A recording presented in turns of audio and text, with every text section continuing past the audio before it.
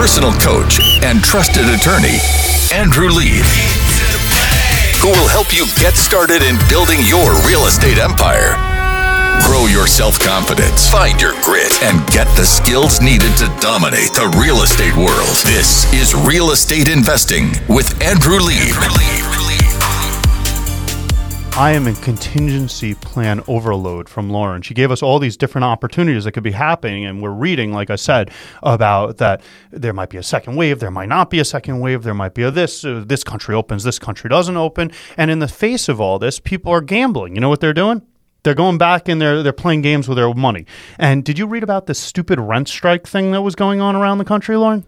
Yeah, I said before, there's also a tax strike, too. It's crazy. People are just on strike to pay their rent. They think because there's a stop on being able to evict people that you just don't pay your rent. But I'm going to tell you what, people, you're nuts. You're out of your mind to not pay your rent. I'll tell you why. Because there's no strike, interestingly enough, on your landlord holding you in default and terminating your lease. So there's going to be, I read in the Huffington Post, I don't know if you saw this. Yeah, there's going to be a rent strike. And then there's going to be, I don't know which word the Huffington Post used, I don't remember, but eviction tsunami. So let's go with rent strike equals eviction tsunami. Because as soon as that this pandemic lightens up a little, all these landlords that were getting hosed, they're going to be evicted. We're going to throw them out. And so I was reading about this. Do you know what a Yellowstone injunction is? Not at all. All right. So it's actually interesting. A Yellowstone injunction was a huge thing. And then a case in New York said there's no more Yellowstone injunctions. And then the legislature just put it back into place. So what a Yellowstone injunction means is that you have commercial property, right? You're a tenant. And I say, I'm the landlord. I say, you defaulted. You didn't do this right. You made it. And you say, no, I didn't do this. And you can't hold me in default. You can't hold me in default because a court is going to say, I'm not wrong. The tenant's not wrong. The landlord's the person who's wrong. So what happens is that a tenant goes to court when a landlord says you're in default. Listen up. And they say, hey, I didn't do anything wrong. You can't evict me. So listen to this. Ready? Here's the problem. Now that we are having no new actions in New York State, there's no new actions, no new lawsuits. Yeah, there's no way to bring a Yellowstone injunction. So a tenant who gambles and doesn't pay and doesn't do their obligations under the lease, they don't, for example, maintain the property. In what world would it wouldn't be the tenant's fault if the tenant didn't pay? Yeah, it's the tenant's fault if the tenant didn't pay. They owed money. Yes. When I write a commercial lease, just so you know, I have for our own property and for clients. We write commercial leases all the time. One of my favorite hobbies. There's actually, at our old office in St. Riches, there was actually a canal. You remember it in the back? Yep. And I used to go out with my computer to the canal and have like Zen time while I wrote commercial leases. I don't know what about commercial leases it is, but I just love writing commercial leases.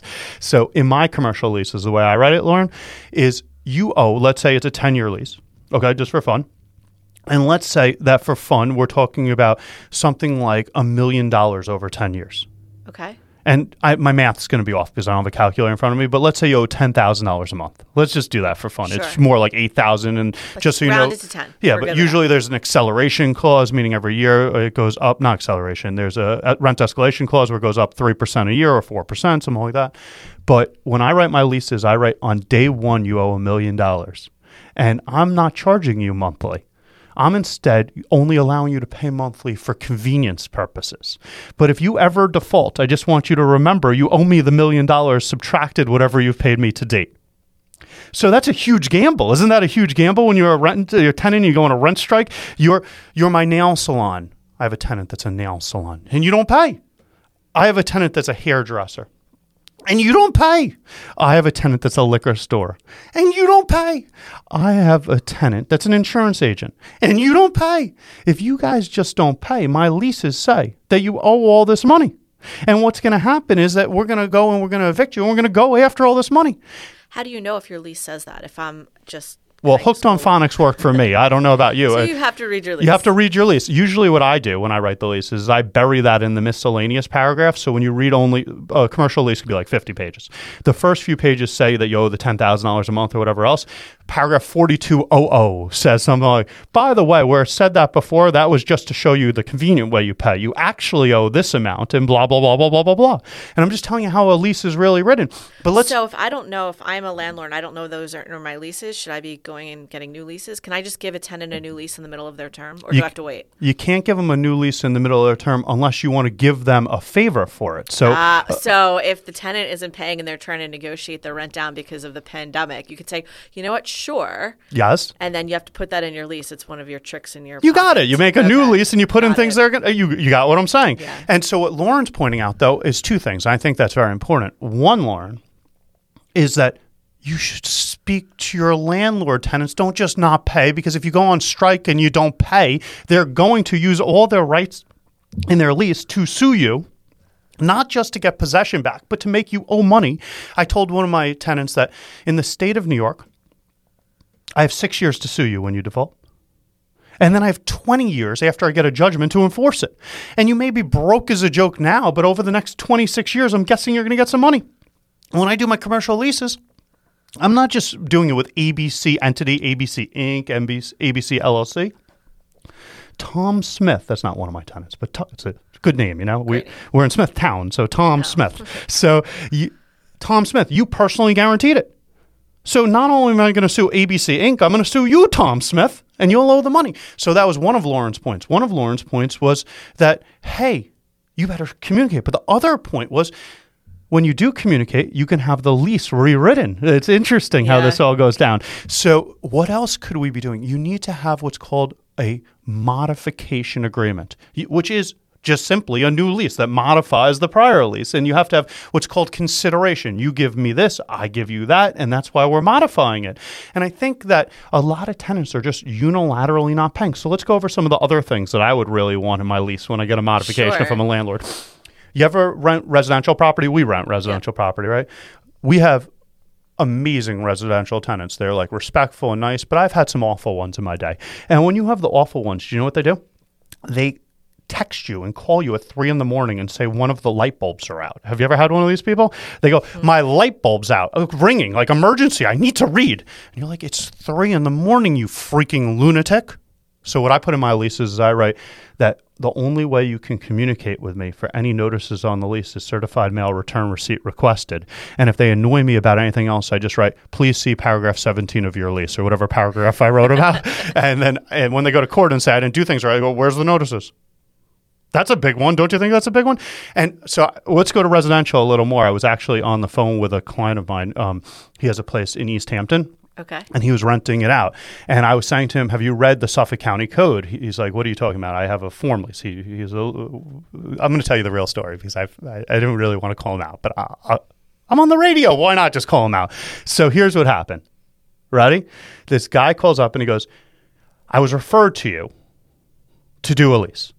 And I said, great, we would love to do it's a Hampton house, like millions of dollars for this house, right? Yeah. Millions and millions. And we go to him, it'd be $750. That's what we were going to charge him to do this. It was a basic nothing lease for us. $750 is like a low number in legal services. He goes, I didn't think it would be more than $50. I have my own attorney on retainer, and he already wrote the lease. And we're like, if you have your own freaking attorney, why are you calling us? Like, what are you nagging me about? So here's what we said to him. Ready? Did you know in Suffolk County, where the Hamptons exist, that is the minimum rental period by law in Suffolk County? The whole county is 1 year. So we said, how do you plan on doing a 3-month seasonal rental if the minimum period in Suffolk County by the Suffolk County Code is 1 year? And if you break this law, Suffolk County allows the tenant to sue the landlord for damages, penalties, attorney's fees, all this other jazz. And we said, but if you were smart and you had a lawyer that knew how to write a lease, what they would do is they would have the tenant waive this paragraph because it expressly says in the Suffolk County Code that the tenant can waive their right in writing, assigned writing, to this minimum 1 year period. You see, you need to know how to write these leases. You're not going to get that on a standard form lease that... I don't know. Maybe you bought my standard form lease. I have no idea, but I would think you'd want to do that. I'm giving you some ideas. Did you know in New York State, if it's a 3-family or less property, 3-family. Okay. Investors buy 3 families, right? You have to give a copy of the CO with the lease, or you have to put it in bold typeface, the then currently valid legal uses based on the CO. And what happens if you don't? Don't you think your tenant's going to go to the building department and say, So, building department, it turns out I'm living in an illegally converted basement and I would rather not pay rent. Can you give them tickets? Did you know in the state of New York, a tenant can invite code enforcement into the house and have violations go? I was actually the chair of real property for the Bar Association for years, like 6 years. You remember. Mm-hmm. I used to buy pizza every week. It was one of my co-chairs one of those years was one of the town attorneys, not an assistant like the boss. And he used to say to me, you know what we do when we're slow at the town? We send our town attorneys to landlord-tenant court, and we check anyone who doesn't have the legal CO on the property, the legal rental permit on the property, and we give them a ticket right there while they're evicting people. But what is a ticket? A ticket could be thousands of dollars, and forgetting the number on it, they make you fix it.